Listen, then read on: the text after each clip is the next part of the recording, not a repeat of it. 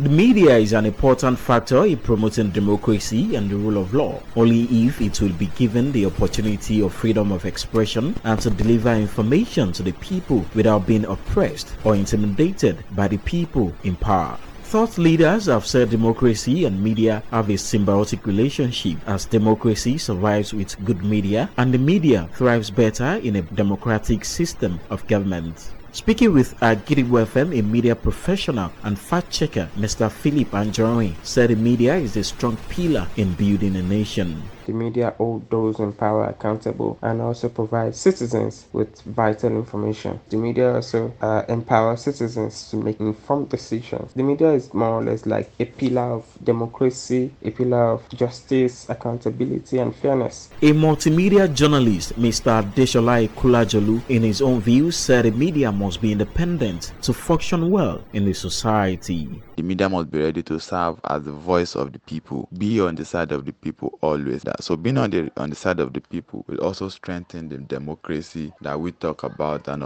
also improve our rule of laws. That gives us a leverage over other countries.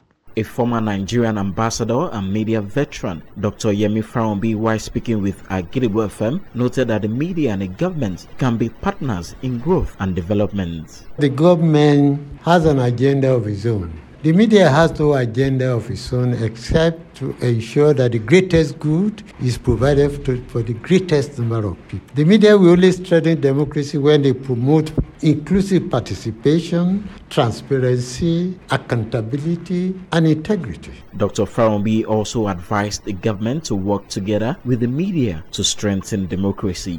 It is in the enlightened interest of the media that democracy must thrive. And the politicians must understand that without democracy, they themselves cannot be in power. Without democracy, you know what is happening in Niger, Gabon, Mali, Guinea, and so on. If you don't want that kind of situation, then you need a media that will police. That's why it is called the fourth estate of the realm. As Nigeria celebrates the 63rd independence anniversary today, people in the media industry have been advised to practice journalism for the public good in order to strengthen democracy and promote the rule of law.